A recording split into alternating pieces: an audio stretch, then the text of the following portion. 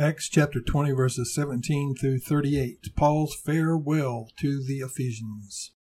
In this section, we come to a turning point in Paul's ministry. He tells these elders from Ephesus that he will not see them again. He is going to Jerusalem, and he knows that difficulties and persecution await him there. However, he is not moved by the prospect of difficulty, but he is determined to finish the work which the Lord Jesus gave him. Paul testifies that he has a clear conscience about his ministry among them. He did not covet anyone's material resources, but instead he supported himself and those who were with him.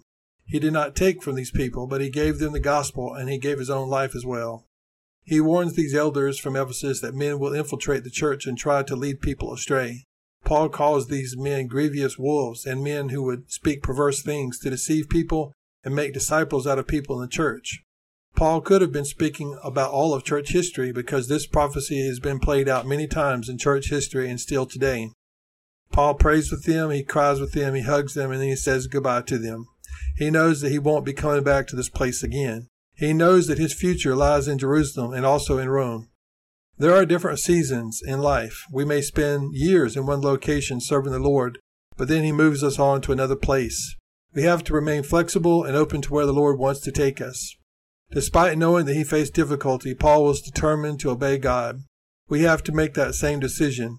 No matter how hard life may get, we must determine to keep walking by faith and trusting in the Lord Jesus. The Lord will get us through. He is our provider, and he is our protector, and he is our portion forever. Amen.